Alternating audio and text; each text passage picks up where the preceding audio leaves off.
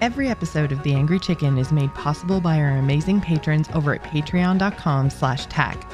For more of Jocelyn's content, check out jossplays.com. And if you can't get enough of Ridiculous Hat, follow him over on Twitter at Ridiculous Hat. The Angry Chicken is a production of A Move TV.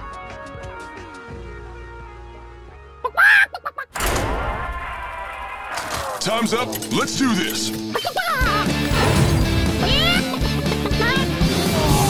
Legendary! You beast Jaraxxus!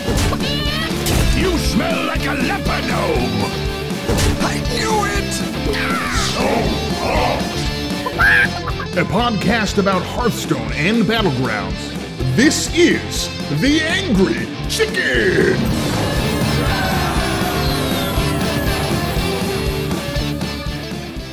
Hello, everyone, and welcome to The Angry Chicken. I'm your host, Jocelyn, and joining me, as always, is my fantastical co-host, Ridiculous Hat. Hey, thanks. I am pretty fantastic. You are. It's been a day. We have already been talking for 6 hours. We've already been looking at each other for 6 hours because today is theorycrafting day, and you got the day off, and we got to hang out. And it was a lot of fun. And now both of us have a brain made of goo. Yeah, so this is going to be an amazing show. I'm so excited for you guys to experience super tired, super mushy Hat. Yay! Yay! But before we get into it, we did want to let you guys know that we have 3 standard bundles to give away for March of the Lich King, courtesy of Blizzard. So thank you very much for gifting us those codes so we can in turn gift them to you. So all you have to do is tweet at TAC podcast over on Twitter with the hashtag foul to enter. So that is foul, FOUL. And then the second foul is FOWL, but Hat also is going to go through it and make sure that there are no spelling mistakes. And even if you do make a spelling mistake, he'll grab you anyway. So foul to enter. But don't worry, because Hat's got you. Yeah, it's we're not gonna hold it to precise spelling. Don't worry. Don't worry. So yes, if you would like a standard March of the Lich King bundle, again, go on over to Twitter. Tweet us at TAC Podcast and use the hashtag foul to enter. We wanted to say a very quick thank you to our patrons over at patreon.com/TAC. We are supported by our epic patrons over there, and becoming a TAC patron gives you access to our TAC Discord, among other perks. So head on over like James G did this week. Thank you so much for supporting us over at patreon.com/TAC. Okay, let's get into the news, which is basically just theory crafting. Good news, everyone! So we got a chance to actually sit down, get some hands on some Death Knights, which was really, really fun and made me think completely differently. Like the decks that we actually got in and played as Death Knight, I ended up enjoying them in like the opposite order to what I thought I would. Unholy ended up being my favorite, and then Frost after that, and Blood was my least favorite, and I thought it was going to be the other way around completely. So that was kind of wild. Yeah, it's some of the things played the way we expected and some of the things didn't, which is, how every theory crafting goes. But DK it's a new class. We don't really know a lot what's going on. I think as well, Blood and Frost fit the vibes the way we were thinking, but Unholy didn't get as much love in the pre-release, and we played it, and it does a lot of minion-y stuff very efficiently. There are a couple cards that really stood out. And then the payoff seemed big enough. I remember looking at the cards originally and thinking oh, that doesn't really seem like much. But then when we actually got in and played with it, it seemed like we had a lot of corpses and we were spending them and doing fun things, and Corpse Bride was really good, and the giant that gets cheaper, we got to play those two in the same turn, which was a wild swing turn that our opponents just couldn't deal with. And so yeah, it was a lot more powerful than I thought it was going to be. When I was first looking at the cards, they seemed almost underpowered, because I was just well, why, okay, 2 2/2s with Reborn, okay, but do I really want to play that in the mid portion of the game? It turns out yes, because corpses. Yeah, It's Tomb Guardians in particular really, really stood out as it's Giggling Inventor. The corpses are basically rebated, but you get to spend them because the setup is Stitch Giant, which is the 10-mana 8/8 where for each corpse you spend, it costs one less. And with Tomb Guardians and Corpse Bride, it was very easy to spend 10 corpses pretty fast and then just get some 8/8s and make some bodies. Now, not everyone plays your game. We were playing in a double unholy single Frost deck against a no minion DH and are, making some 1/1 reborn. They didn't have anything to trade with. So no one played our game, and so we didn't have any corpses to spend. But there were other games where people were playing a board-based strategy, and we were able to interact pretty effectively. Mm-hmm. Yeah, so that was a lot of fun. And then, so Frost, I had fun with it. Actually, all the Death Knight builds that we did, I had fun with. I think I was surprised the way that our Blood DK game worked out because we ended up with a lot more stuff on board than I thought we were going to. We were playing a triple blood deck.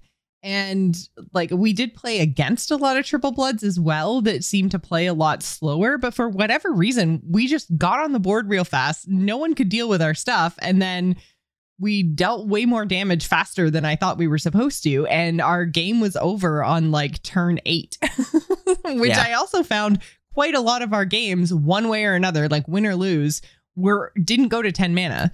And so we also didn't see, now it's theory crafting. And so, people weren't necessarily being the fun police and playing, Renethal and Denathrius and all of those things. But, even then, our games weren't going to 10 mana. So play Denathrius all you want. You're never going to get him down. Yeah. We saw him one time and we won the game he was played against us. And we played him 0 times. None. Because we have dignity. It's theory crafting day. We played no Theatars. We played no Denathriuses, Denathrii, Denny's. We saw one Theatar that didn't end up getting played. We spy-o-matic'd it or something like that. I forget. Yeah, I think so. It was in the rogue game. Yeah. Yep. But, theory crafting also, people are going to try new things to various extents. So I am unsurprised that these things were less popular, but it also didn't feel like people were holding themselves back by any stretch because we also got dumpstered by some pretty aggressive stuff pretty often, and some of it was not necessarily new. We saw Wild Paw Knolls and two Sinstone graveyards. People weren't holding back for this, just Denny didn't feel like he was going to be a huge power outlier. Mm-hmm. Absolutely. One thing that ended up being, you mentioned Wild Paw Knolls, not necessarily surprisingly, but Concoction Rogue was really good. It seemed like every time we saw it, when we played it, it just was on point. And there were a few different builds. Some people did bring the kind of Knoll, Edwin, Maestra, that kind of core with concoctions built in, and some people leaned a little bit more heavily into the concoction side of things. And the deck that we played that I really liked and had a lot of fun was the SI7 Quest version, which was basically SI7 stuff with the concoction stuff, and that was just a really freaking fun deck. I would play that all day every day versus playing the Edwin Knoll stuff. I didn't like that with the location from Nathria quite as much, but the SI7 stuff was really cool. And then we actually ended up getting Putricide down and permanently stealth because, well, not permanently stealth. We didn't attack with him, so he was stealth forever, but he was just sitting there making us tons and tons and tons and tons of concoctions because as we realized in the stream, you get a concoction every time. As I realized on the stream, you knew ahead of time. I was trying to be nice. As I realized, because I thought it was friendly minions only, and you corrected my play, like in most games, in that game, where I was like, oh, well, of course it doesn't trigger on enemy minions, because the concoctions generate things that can kill minions, so it would be kind of silly if you could just snowball that, right? Well, he is kind of silly. He is kind of silly. But he also kind of felt fair. It felt like he had, no attack, or he's got 1 attack, 4 health, right? So he didn't necessarily feel overpowered. It felt like if I was actually on ladder, I would probably have some tools to potentially deal with him. And in order to, like, I mean, our opponents had to put up like taunts, or like when we played him, we stealthed him. Like, you had to do stuff to make sure he stuck. It wasn't like you just threw down this big bomb and it was there forever and impossible to deal with. He's a pretty small minion. So I think it still felt fair, even though he was really good. It's fair. Like, I don't know if it's broken. I know it's unfair. We weren't playing any kind of AoE or whatever, but it wasn't super fun to be snowballed on with the idea that I couldn't really do much about it. And, you know, we weren't necessarily playing most competitive decks all the time. Theorycrafting, that'll happen. I don't know if it'll be a power level concern, but it reminded me of Hanar of they keep playing cards over and over again, and I sit there and wait for them to win because I know I'm not winning that game. And if I try and stay in and find myself a chance, they just get to throw potions at me over and over again, like 3 paired potions a turn, if not more, if they have various spell reducers. Even if it's not OP, if we get to that point in the game, I feel like I should either just leave or let them do everything. I don't love that feeling. But I don't know if it's going to be a power level outlier. I don't know how often he's going to end up having stealth off of Shroud. It did feel like a different power quality than about half the stuff we tried, which, you know, some of the stuff we tried we knew was going to be a little out there, but... Yeah, some of the stuff we tried just because we wanted to touch all the classes. So, and I'm pretty sure that we got some Putricide games like when we were coming off of Warlock or possibly off of Mage, both of which I thought were a little bit underpowered. Mage in particular, I was surprised because it seemed like with all the arcane stuff that they might be able to do some really neat things, but then we just seemed to, like, we stalled forever. We should have died 100 times over, but then, like, we just couldn't kill our opponent. And then so eventually we just died. But we stalled. We had Alibi, like, what, 4 turns in a row? 5 turns in a row? It's madness. I will say, Vexilus the Legendary was bottom 5, right? It's not the most fortunate draw. We were against a Quest Hunter, and we didn't have any way to gain any life. Outside of a couple like cold cases here and there. I don't know if we had the best builds. I don't know if that's the matchup that we were looking for, but it felt pretty fragile and pretty hard to make work. And we also played the mage against a Frosty K that found access to vampiric blood, so they were Renethal and they ended up at 50 life. That's a lot of arcane bolts to put together. It didn't feel realistic. Well, but even then, like, even if you take Renethal and the vampiric whatevers out of the equation, like they were at 46 out of 50 health when we died. So like, even if you take that 20 health out of the pool, they were still at 26 health. Like, we barely touched them. And I kind of found that in the couple times that because I think, did we play 2 or 3 games as mage? I think it was 2 and we couldn't justify a 3rd one.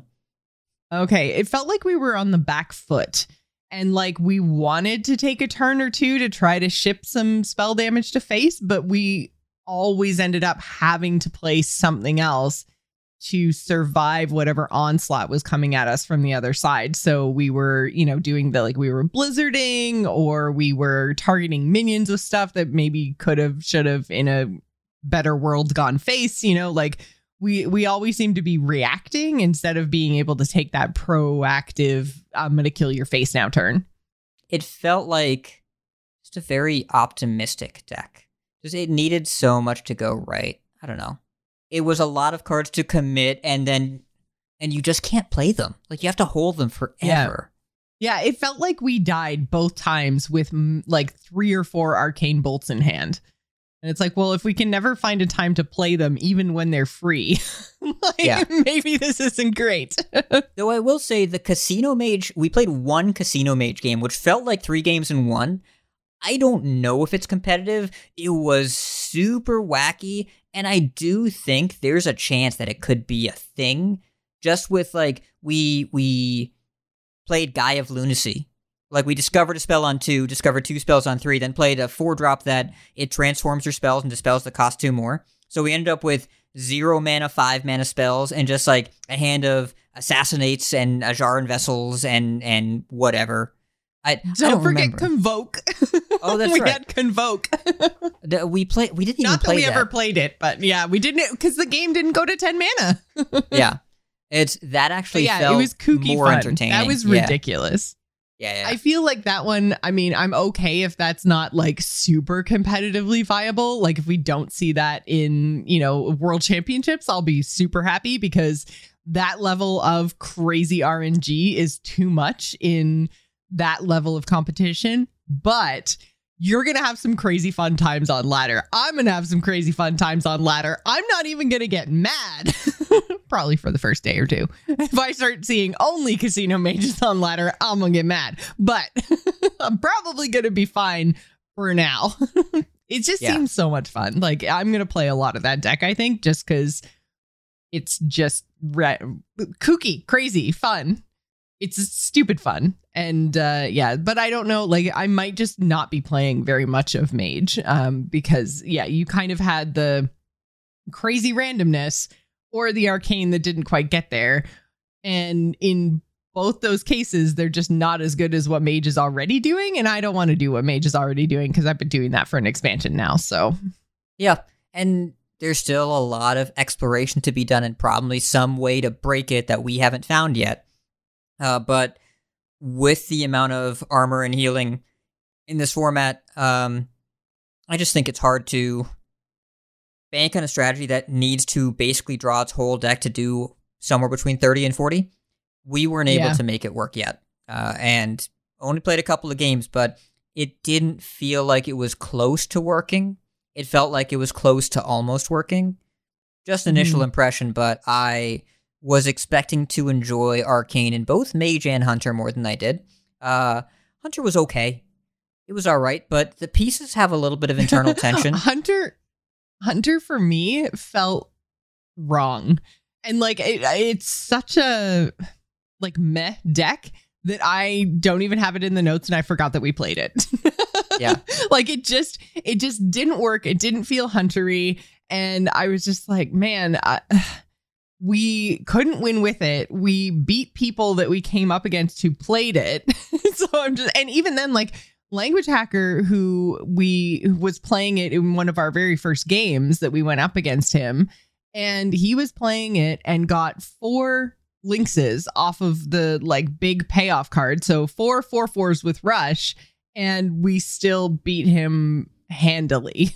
And we did get some like, oh my god, top decky crazy like hacker hates them type moments, but at the same time, like, our deck had that top decking crazy moments ability. And I feel like Arcane Hunter, anytime we were drawing cards, it was like, oh well, that doesn't help, oh well, that doesn't help, oh that's not what I need. And that happened so often that I was just like, man, this is not the Hunter that I want to play. I do believe there's probably a build issue going on there, because that felt harder to make work. But I will say as well, the legendary 3 mana 3/4 only buffs in deck.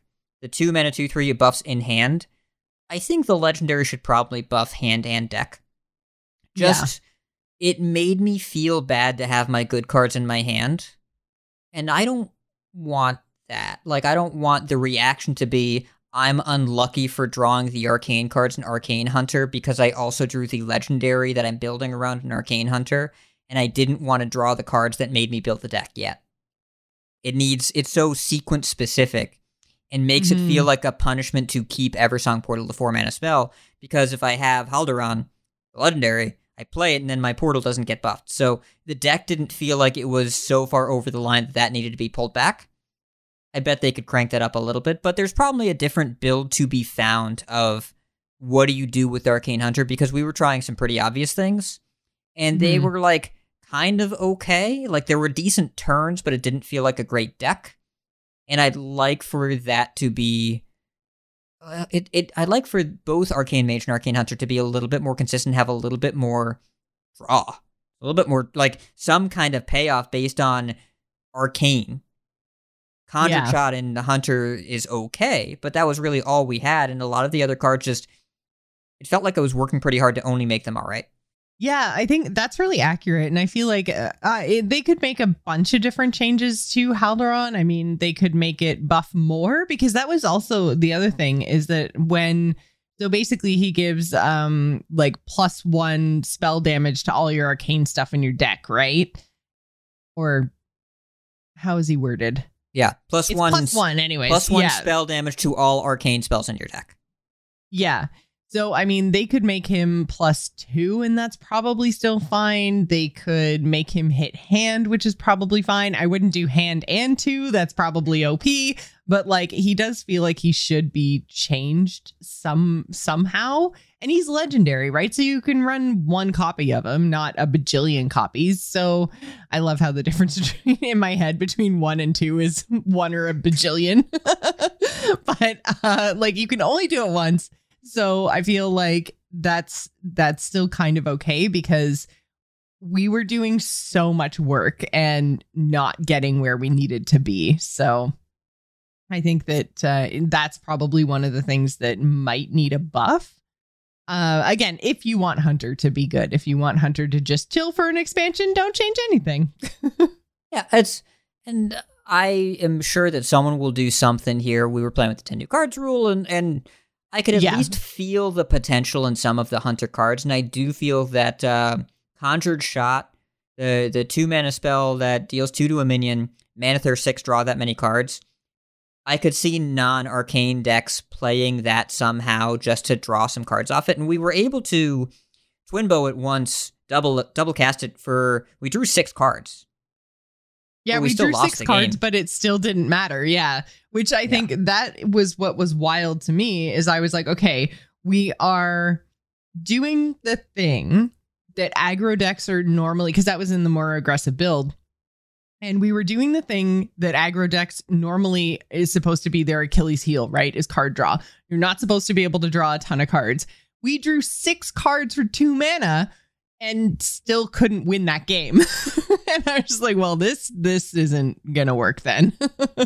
You know, we should be able to draw 6 cards and then kill you in the next turn or 2. And that just didn't happen. So, yeah, I was hoping for it to work a little better, but there's opportunity for it to work better, either through a better build or through changes to some of the cards. So I wouldn't be surprised if there's some kind of tweak there.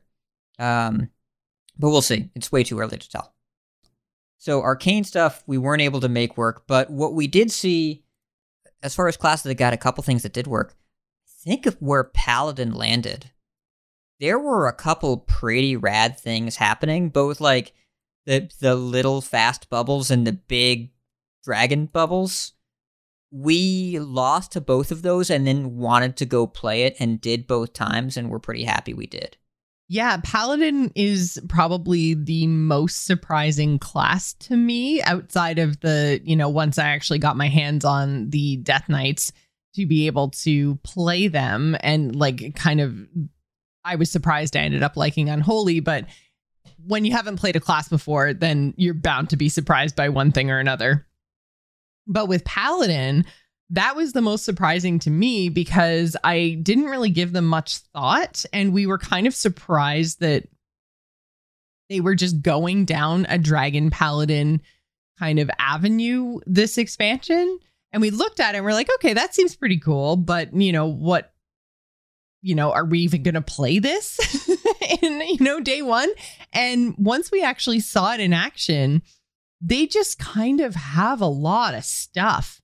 The Dragon Pally was able to play something pretty powerful on board that the 4 mana is it Time Warden? Time Warden, the one that yes. Where you play that, and then for your next 2 or like the rest of your turn and your next turn, when you play a dragon, you give it Taunt and Divine Shield. That was so powerful, even just on curve. And if you just had that and it gave one other dragon Taunt and Divine Shield, that was enough to make it really, really good. And if you could get I think we had one opponent, the first opponent that we saw playing Dragon Paladin played 2, if not 3 dragons with that buff. And it was just like, holy crap. because the dragons in general are just pretty well statted minions. So then when you give pretty well statted minions Taunt and Divine Shield on top of good stats, it's just like, oh, how do you even deal with this board as the opponent? So it went a lot smoother than I thought it was going to be. Like, it just kind of went and worked. Yeah, we saw it and we're pretty impressed. And then we played it, and so Time Warden is on any dragon you summon. So the 1 mana spell that discovers a dragon, mana Thirst 7, make a 5/5 taunt dragon. Obviously insane when it also gets Divine Shield. Crazy good. We discovered a Kazakhstan. There was I think we had a game where we had two Time Wardens. So we did Time Warden on 4, Amber Watcher on 5. They were both buffed by Bannerman. And then later in the game, we did on 8, Time Warden, discover a dragon, make a 5/5 Taunty Bubbly, and then it was a Bronze Explorer and Amber Whelp that deals 3 damage, one of those two. And then the next turn we played a Kazakhstan with Divine Shield and Taunt, and then got a bunch of stuff and killed her opponent. Yeah. So it felt pretty powerful. And then on the other hand, the small paladin with Liadrin and all the new Divine Shield things and holy buffs and whatever, when it gets those fast starts, it is hard to keep up with, and there are a lot of Divine Shields going on. Noble Mounts and Seal of Blood and all that. Katori Lightblade, we were able to get Katori Lightblade going one game. You can run out of gas. There's not a lot of late game there. Either you get there or you don't. But the first game we played got there pretty quick, though. The first game we played with Warlock, they had turn 1 Knight of Anointment, turn 2 Seal of Blood, make it a 4/4 Divine Shield. Turn 3, I think it was Stonehearth Vindicator, then make it a 4/2 Divine Shield with Noble Mount. And they just smacked us around, and we were dead on like turn 5 with a bunch of point removal that did nothing. Yeah, exactly. And I feel like there was one game against the Paladin as well. I can't even remember what we were playing, but we had like board clear after board clear after board clear. But because of those Divine Shields on everything, it was just so sticky. It was just like we couldn't get it. We couldn't get them off the board. And then when they have all those buffs in hand as well, it's like if you leave anything up, then they're going to hit you in the face and hit you hard. So that was also quite surprising to me, is that they have like a seemingly a pretty aggressive build that also is really difficult to clear. And that combination, I think, is going to be really powerful. I think so. Yeah, it's like, I bet there's a way to build it where you draw a few more cards. And that definitely seems like the sort of thing where our build was pretty all in. And we tried to make the egg work, a foul. There were a lot of decks where we tried to make the egg work. And about half the time that we either played it or saw it, it just sat there, and then the person who played it lost with a 0/2 egg in play. But when it worked. Yeah, and it worked in Paladin. Paladin was the one place, because I think we also tried it in Rage Warrior and a couple of other more aggressive builds. And I feel like Paladin, because of all the buffs, like that aggressive Paladin, then you're getting to a point where the eggs are actually doing something, because either the egg itself is buffed, or if they like kill the egg, then you get the 3/3 popping out of it, right? So you were always kind of getting something, and the egg was always threatening. And I feel like in Rage Warrior was also pretty good with the egg. But anything else that we tried it in, it didn't kind of get there, because you have to be able to either buff the egg so that it can attack and be a threat itself, or you have to be able to kill the egg and make use of the death rattle over and over again. But it seemed like making use of the death rattle was too much work, but buffing it, whether it was Warrior or Pally, that's when it seemed to kind of get there. And it's so cute. Even when we played it on turn 1 and it just sat there and didn't do anything, all it did was kind of wiggle its little beak. That was enough. That was fine. That was worth. Yeah, it was fun. And we didn't see a ton of Warrior overall, but the Enraged Warrior felt pretty real, pretty fast. Egg definitely felt like it belonged. We were able to cut a lot of the cards from the last expansion that felt a little questionable. And we weren't even playing Blazing Power, the 2-mana spell that buffed a minion +1/+1 repeated for each friendly damage character. We were playing the Sunfire Smithing instead, the 4-mana spell that made a weapon and buffed a minion by +4/+2 in hand. We made it was a base 16 attack Olgra. You wanted to play it and deal 16. No. I did. No. We played 4 minions instead and then dealt 19 next turn. We won that game. I think we would have won that game even if we'd played it on 16. Like, she was big enough. You're probably right. But also, I'm fine that we waited the extra turn and then made her extra Swolgra. Yes. Swolgra. I love it. Swolgra! I don't know how well the fire cards fit in, but they felt like I wanted to play them and they felt pretty synergistic, and I was happy with them in the deck. I never felt like the fire ones were out of place. Like, Yeah. I wasn't trying to work for them like some of the other things that we were trying to almost like shoehorn into existing strategies or existing decks. Like, you just put fire into Enrage and it works. And you weren't trying to think, oh, well, this is a new card, so I have to play it. It's like, oh, this is a good card, so I get to play it. Different attitude. Yeah. There were some decks where we justified it. We rationalized it. Yeah. And Rage War with new cards, I'm just going to play that. I'm just going to put it on ladder. It didn't feel like we were making compromises. No, not at all. We didn't see any other warrior decks. It was really just Enrage. Like, I had a control warrior built, but I didn't have the gumption to play it, and nobody else did either. Well, I feel like right now in this upcoming expansion, if what you want to do is play control, you probably want to go Blood Death Knight. Like, they just have so many tools. They're the new hotness. They can get so much life. And it seems almost silly to be trying to do anything else. Like, DKs are probably going to be more powerful anyways. It's a launch class, like not like DH levels, but still they're going to be powerful. So if what you want to do is control, you're going to be a Death Knight. Sorry, warrior. I don't know if we need to emphasize this again. Should probably do it anyways. DK didn't feel out of line. DK felt good. Did not feel out of line. No, it felt not good. even a little bit. Yeah. And I do actually want to specifically call out, we played against DKs that discovered outside of their rune configuration constantly, and it felt like a powerful thing to do. Like, School Teacher might belong in DKs because there are a lot of very strong triple rune cards that are 3 mana or below. Vampiric Blood, Plague Rain, Defrost, whatever. But it didn't feel like it was breaking the rules in a way that was problematic. I think it's pretty well designed as a class. Agree. Let's talk about Demon Hunter, which I know everyone's probably like, Joss, bringing up Demon Hunter voluntarily. What's going on? Demon Hunter feels like it's in a really good place now. Relic Demon Hunter was something I was kind of interested in Nathria, but that it never really felt like it got there for me. But now with the new cards from March of the Lich King, it kind of felt like it shored up that kind of early game where they struggled. And I think it's in a good spot and might see a lot of play from me too. Yeah, it seemed like it was scratching a lot of itches for you. It got to draw cards, it got to control the board, it got to do cool late game stuff. What about it drew you in? Honestly, I'm not even sure. It just seemed to be doing things because, like, I feel like I'm just so overly sensitive to broken OP feeling Demon Hunter.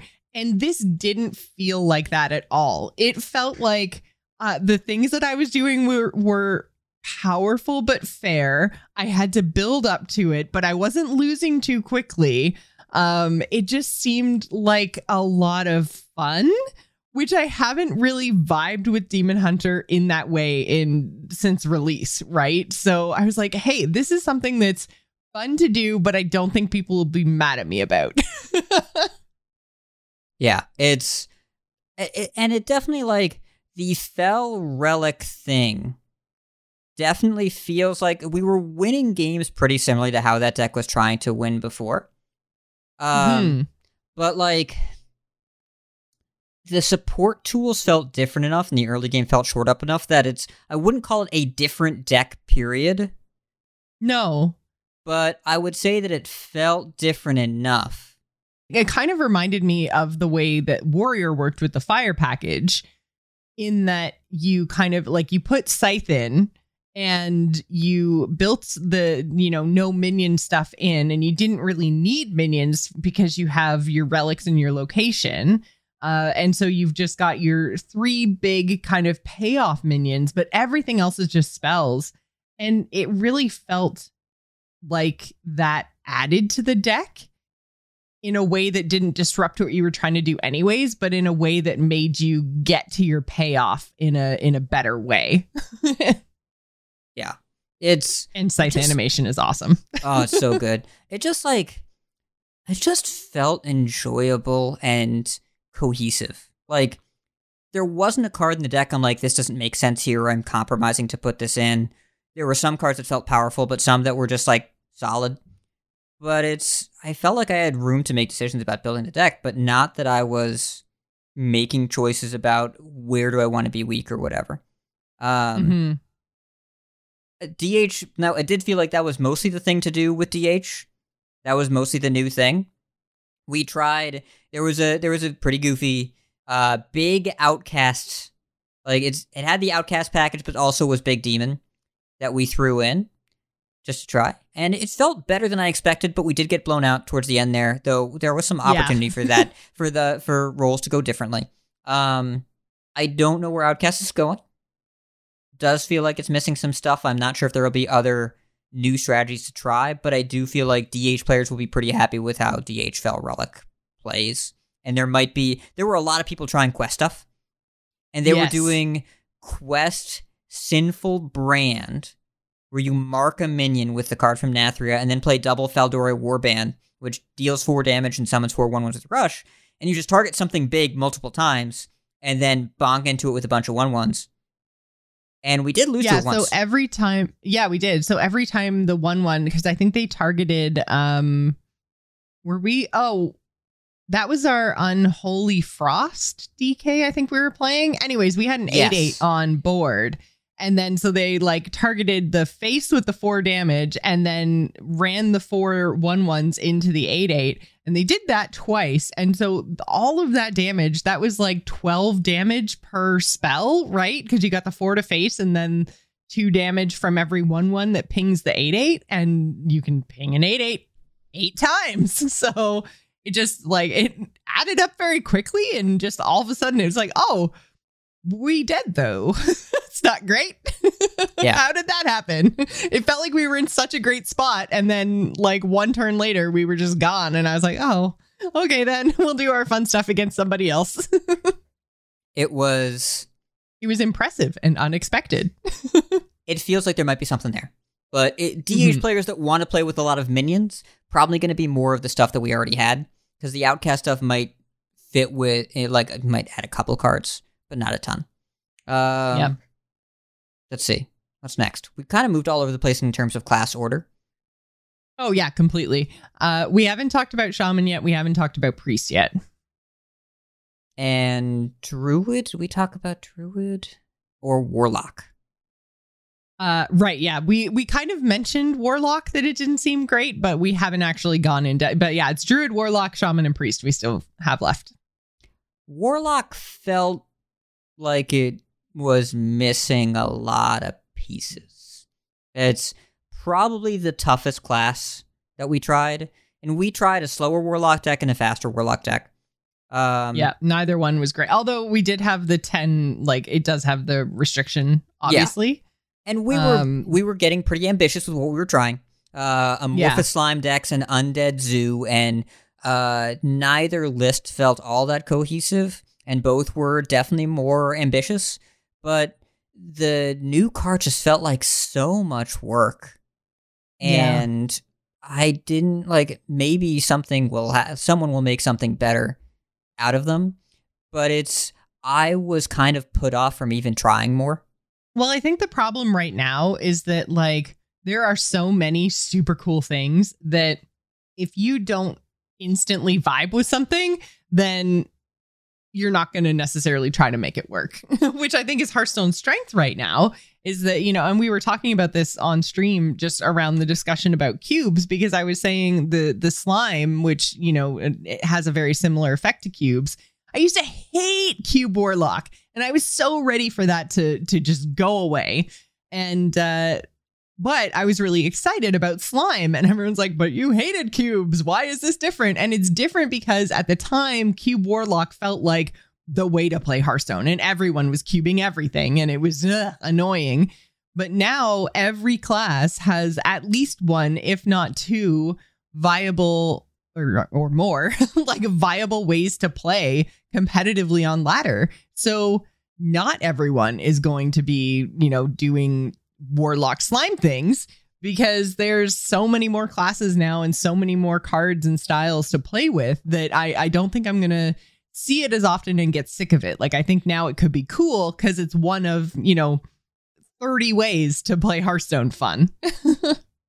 Yeah, it's play Hearthstone fun. Oh man, guys, it's been such a long day. I'm not even making sentences good. So Q-Block, I didn't hate it as much as a lot of other people did, but I understand that it's like, I will boil it down. My personal instinct here is that people don't like getting void lorded. That is my feeling. Yes. That people don't like getting void lorded by turn 5 or multiple times a game. And I'm not here to say that feeling is wrong. I think that feeling is very right. But Standard is in a different spot right now, and being void lorded that fast is not necessarily the most pleasant thing, but still not as much an outlier as it used to be. We have Boon of the Ascendant now, whatever. I just, like, as a person that didn't mind void lording other people on occasion, I would void a lord or two. I wouldn't avoid it. I wanted the deck to bring me a lot closer to home than it did. So, yeah, might be other decks. However, deck that did bring me home, Shadow Priest. I went home. We went home. We got to hit people. We were not sure on the undead stuff, but I don't know about you. I was impressed and happy. Yeah, and there were a lot of people trying out Shadow Priest, and it seemed to be, again, like, because of the undead stuff, it was different than Shadow Priesty things we've seen in the past. Like, this wasn't ping, ping, ping, ping, ping, like Raza Anduin shenanigans. This was different because it was more like board based and fun, and didn't necessarily feel like we were straight up killing people from hand with no warning. Like, we were able to do from hand damage that would kind of get us over the hump of maybe the last 10 or 15 damage that we had to do. But I feel like for an aggressive Shadow Priest deck, that would be expected. Same as Mage. Like, I feel like there's some of those kind of caster classes that should be able to do that kind of damage from spells from hand. And so, but we had to get there, especially in an era of Renathal decks. Like, that still means you have to deal 25 or more damage to them somehow, usually with like the undead minions on board. You had to deal that much damage ahead of time. So then, especially if you're like used to older Hearthstone where you only had 30 health, like dealing 25 with minions feels super fair. And they only had the 15 from hand that we had to deal because of Renathal, right? So again, it feels like if you have to deal 25 before you can kill people with the final swooshing of from hand damage spells, then it felt more fair, I think. Both, again, we saw other people trying this strategy as well, and it felt good and fair, but powerful from both sides, right? Yeah, you could easily beat this deck if you wanted to beat this deck. It's the unfair thing. The thing that was truly unfair about the first Shadow Priest was Elucia, especially Elucia Raised Dead. That was evil, right? You would just lose your hand for multiple turns. Evil. Not okay. Can't do that. But it's still like, it was also capable of these really, really fast draws that, like, you had your Iron Deep Trogs, obviously, Void Touch Tenants. Wriggling Horrors was a big deal. And Raise Dead really stood out to me as something that you could just completely mess people up with because whatever they killed would come back. The new one, the Undying Allies, is your mana spell that makes all your undead stuff reborn. First of all, people see it coming. Second of all, it's only undead minions. And it's really board-centric. But we had a turn where it was Undying Allies, Arms Dealer, the new 1-mana 1/2, whenever you summon undead, give a +1 attack. And then double Vrykul Necrolytes, a 2-mana 2/2 undead, gives its target Death Rattle, summon a 2/2 zombie with Rush. So it was Dealer, Necrolyte, which is 3 minions that all got reborn, and the zombies that were on the thing that we targeted. When they pooped out, they also got +1 attack from the Arms Dealer. It ended up being basically 8 minions that were added to the board for 5 mana. Just really hard to deal with. And we were able to keep pressure on in a way that felt fair and fun. Mm-hmm. Well, yeah, again, because minion-centric, right? Like, the pressure wasn't just damage from hand all the time. So, yeah, it felt a lot more fair. And, like, our opponent had a chance to do some counterplay to deal with what we'd done. And I think that's often what makes decks feel unfair is when you don't have that interactivity, right? So Shadow Priest felt powerful and aggressive like it should as an aggro-based strategy, but not in a way that felt unfair. So yeah, I thought it was really cool. I also freaking loved, and we saw like multiple people, multiple classes trying, or not multiple classes, sorry. We saw multiple people doing multiple druid things with damn it, what's his name? Armor guy. Nubisep, armor guy. But specifically the multiple classes part, we saw a lot of Astalor, which I wasn't necessarily expecting, but seemed to just be bonkers a lot of the time because they were, especially combining him with Bran, getting multiple copies of his final form, which is dealing 16 damage if you get him up to the Mana Thirst level. So like Druid had a really cool combo with Anubiseth that basically that's the card that gives you 8 armor when you play him. Okay. Thank you. I looked him up. I knew a noob. It's a noob card. Yeah. Yes. But yeah, he's an 8-mana 7/7, gives you 8 armor as a battle cry, and any minions you play that turn cost armor instead of mana. Right. So we saw some really cool like combos where they would play a whole bunch of minions and do a whole bunch of things, including Bran and Astalor and the Astalors that make the payoff Astalor. We did that once as well. And you were basically just generating a whole bunch of armor and then using that armor to pay for a whole bunch of combo pieces. And it probably sounds scary, and it was a little bit scary, but still, I think it's does some really cool stuff and is a combo that can like kill you all at once, but also you can play little pieces of it and kind of be a little bit more flexible depending on the matchup, which I really like. I like when combos have a bit of flexibility instead of being just like, I play this thing or I lose. Yeah, we played a couple games with the Astalor combo build. The first game we got dumpstered by, I think it was aggro Murloc Shaman, something like, or Murloc Undead, something. It was a fast Shaman deck that smacked us around. It was not close. Yeah. The second game, I think we played against a Shaman as well, but they had a little bit of a slower draw, and we had a faster draw because I aquatic formed a Wild Growth on 3 like a champion. Yep. And into Guff. Into Guff. Yep. And we did a Nubricon into Bran Astalor, but we weren't at Mana Thirst 10. We weren't at 10 crystals, so we couldn't kill them. So instead, I was able to play multiple 5-mana Astalors, and then we played a Street Sweeper, the 4-mana 2/2 little broom that Battlecry deal 2 damage to all other minions. We killed a lot of our own stuff, but we cleared the board except for 2 minions. We had played a 7/7 and 2 5/5 Astalors. And we had 4 8-mana Astalors in hand on turn 8. And then just played them every turn until our opponent died. And we were at 27. We just kept shooting missiles, and it was good enough. Yeah. Yep, absolutely. So yeah, that was kind of cool and not something I was necessarily expecting. So thoughts on Shaman before we talk a little bit about signature cards and Arthas? We played a game of Big Shaman. 2 games, actually. And one game, I think we would have won if we were against anyone other than Zedalot on Fatigue Priest. Because we had a crazy draw where we played a turn 5 Barbaric Sorceress, the only cards in our deck, the only spells, Criminal Lineup, and From the Other Side, which is the new 10-minute spell that summons copies of minions from your hand, poops them into play, smashes into their minions, and then they all die. But Criminal Lineup, you may not know this because the card was unplayable in Nathria, where it's an 8-mana spell with Overload 2 that makes 3 copies of whatever you target. And we did that on turn 6 on a Talon and drew 4 cards. And then our hand was completely full of stuff, and we had this insane From the Other Side. Then our opponent played Whirlpool, because Zedalot is the only person in the world playing Whirlpool on Theory Crafting Day.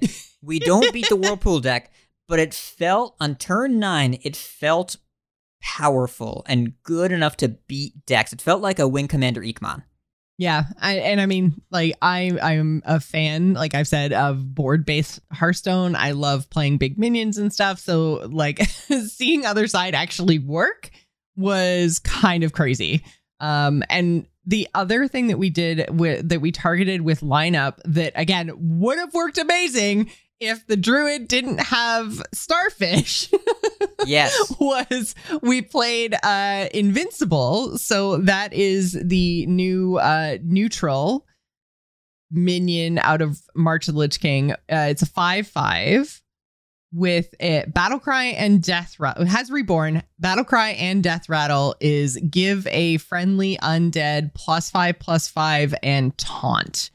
So we played lineup on that, got 4 invincibles, and if Starfish hadn't happened, then the buff would have just jumped around from all and made a whole bunch of 10/10 or bigger taunts over and over and over again. And that felt super powerful as well. Again, we were up against a druid that had the Anubarak and Astalor combo thing going on, and they had Starfish, and nothing worked in our favor. But I think against any other deck that didn't have Starfish, that would have been super cool.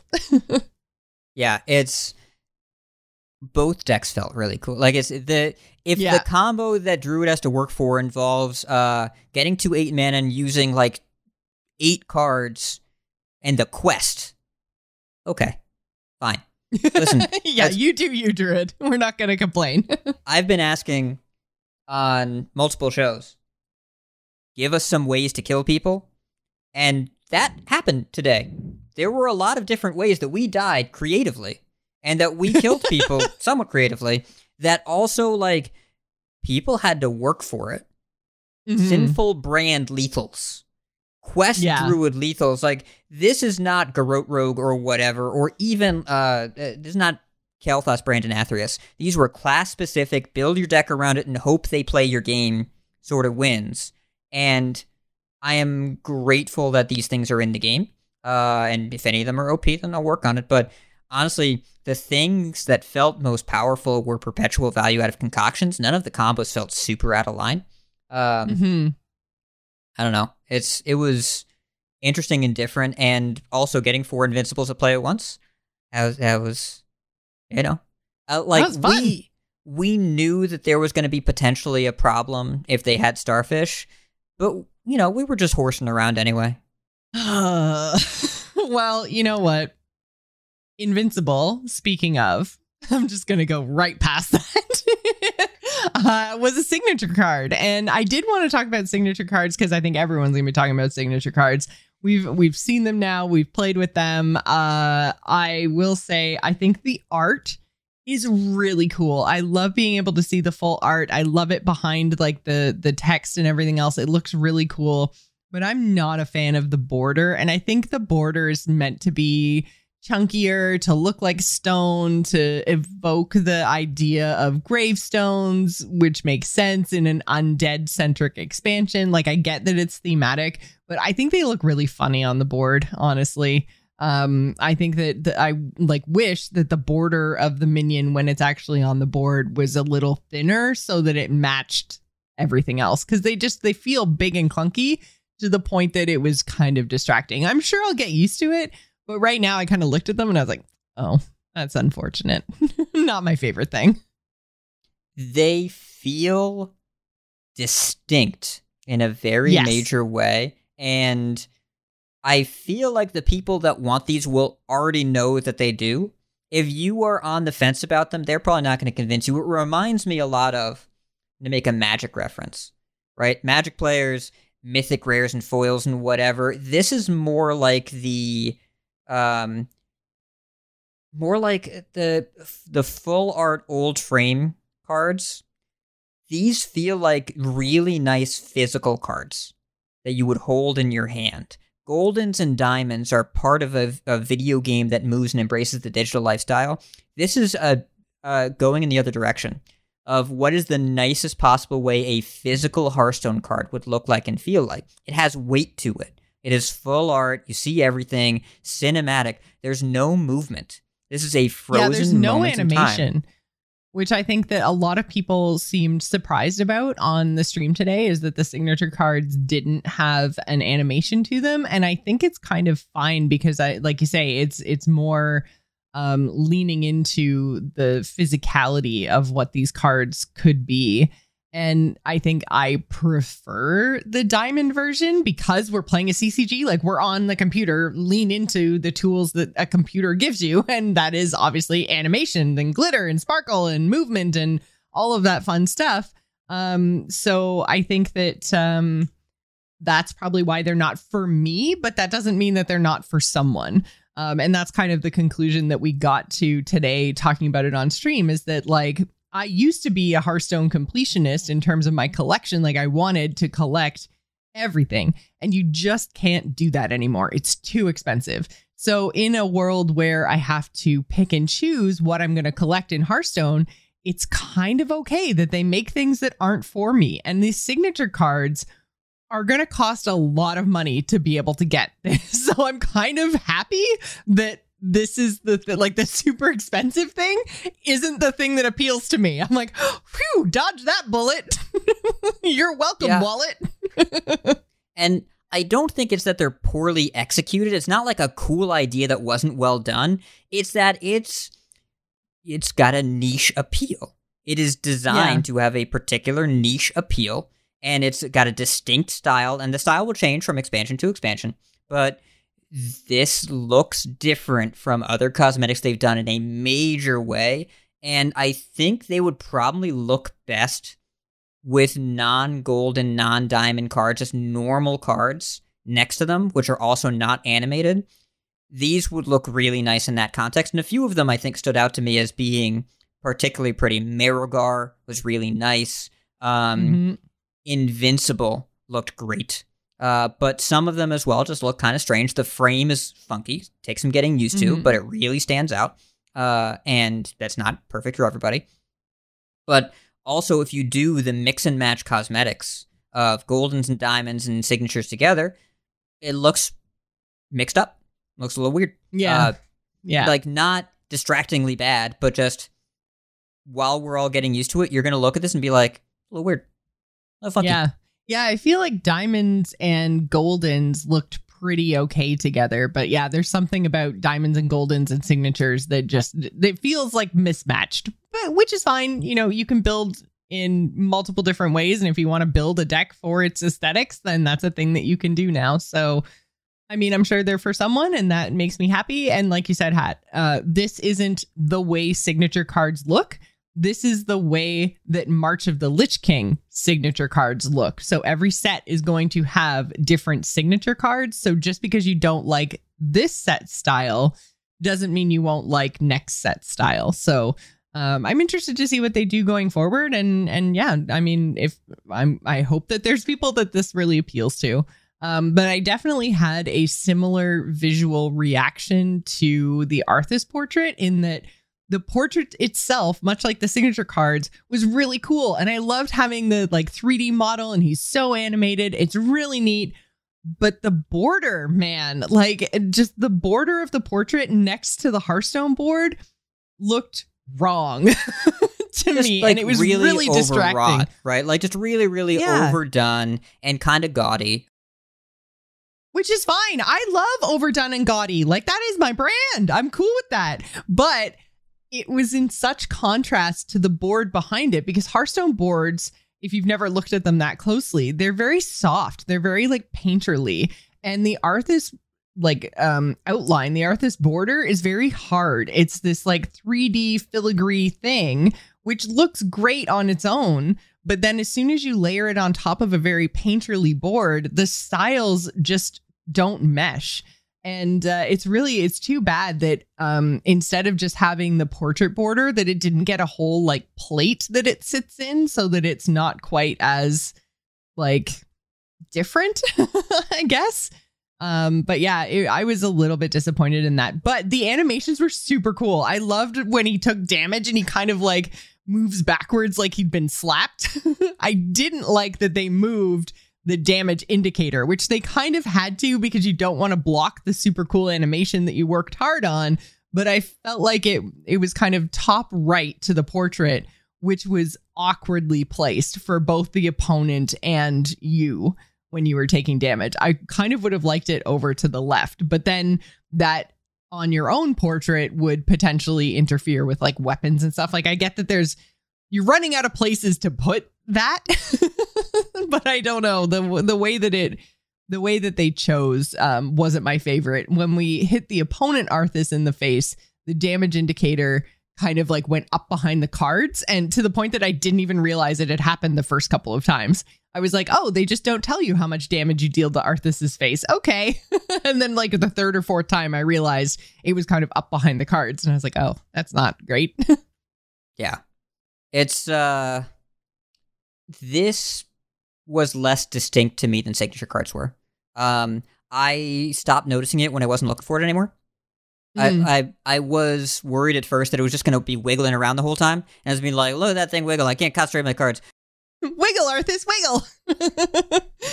I don't think he even has a wiggle animation. Maybe there's a secret dance emote.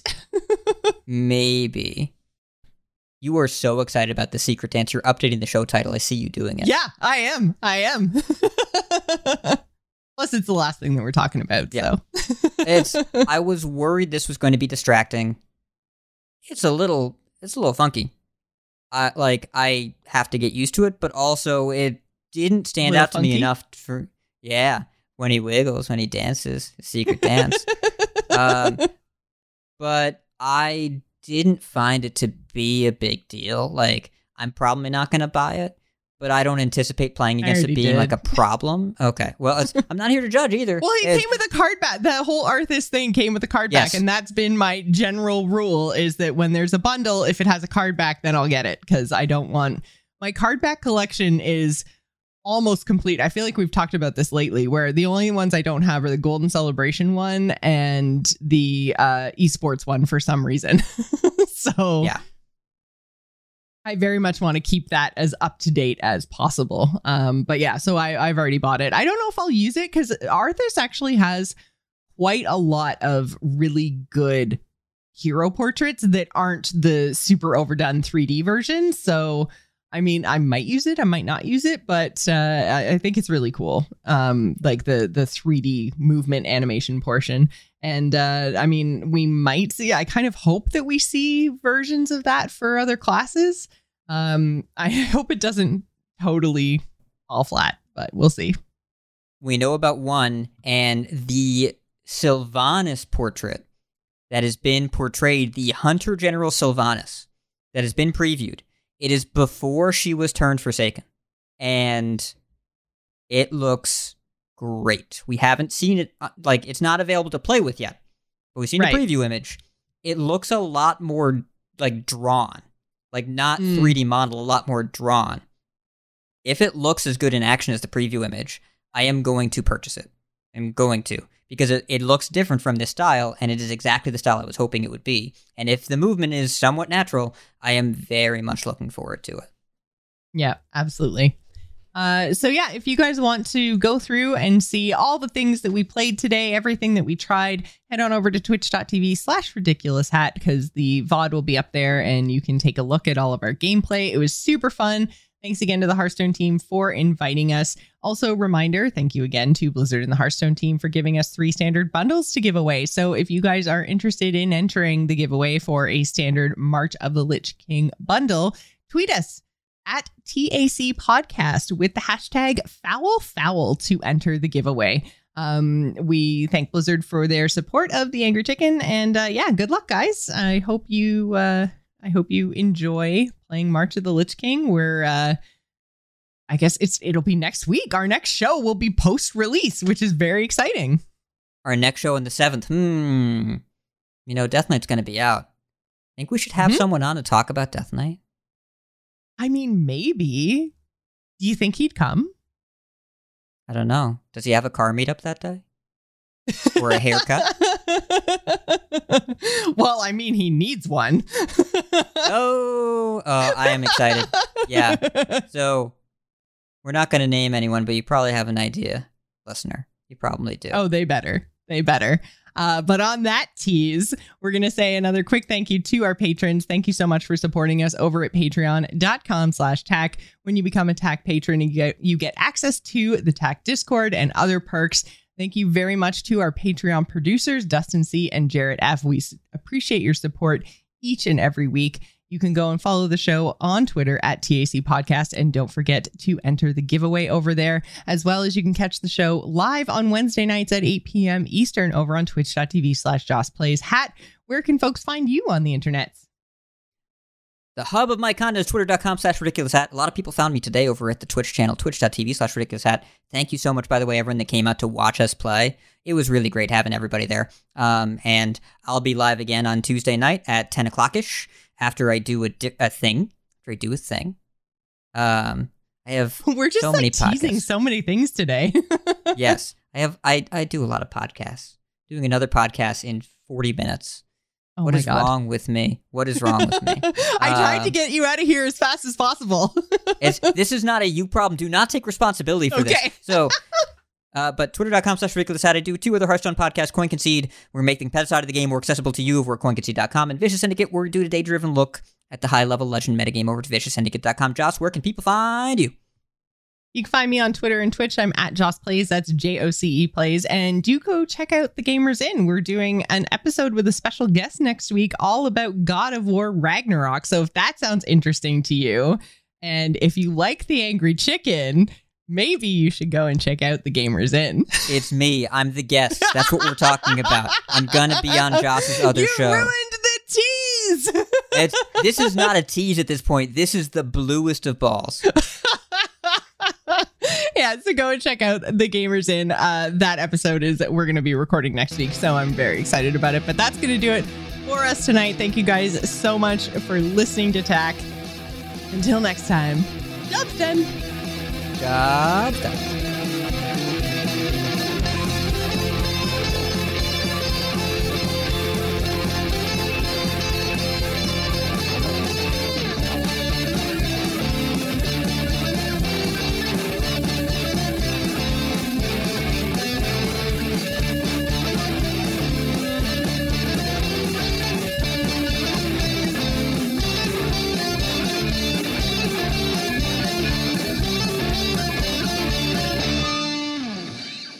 Job's done.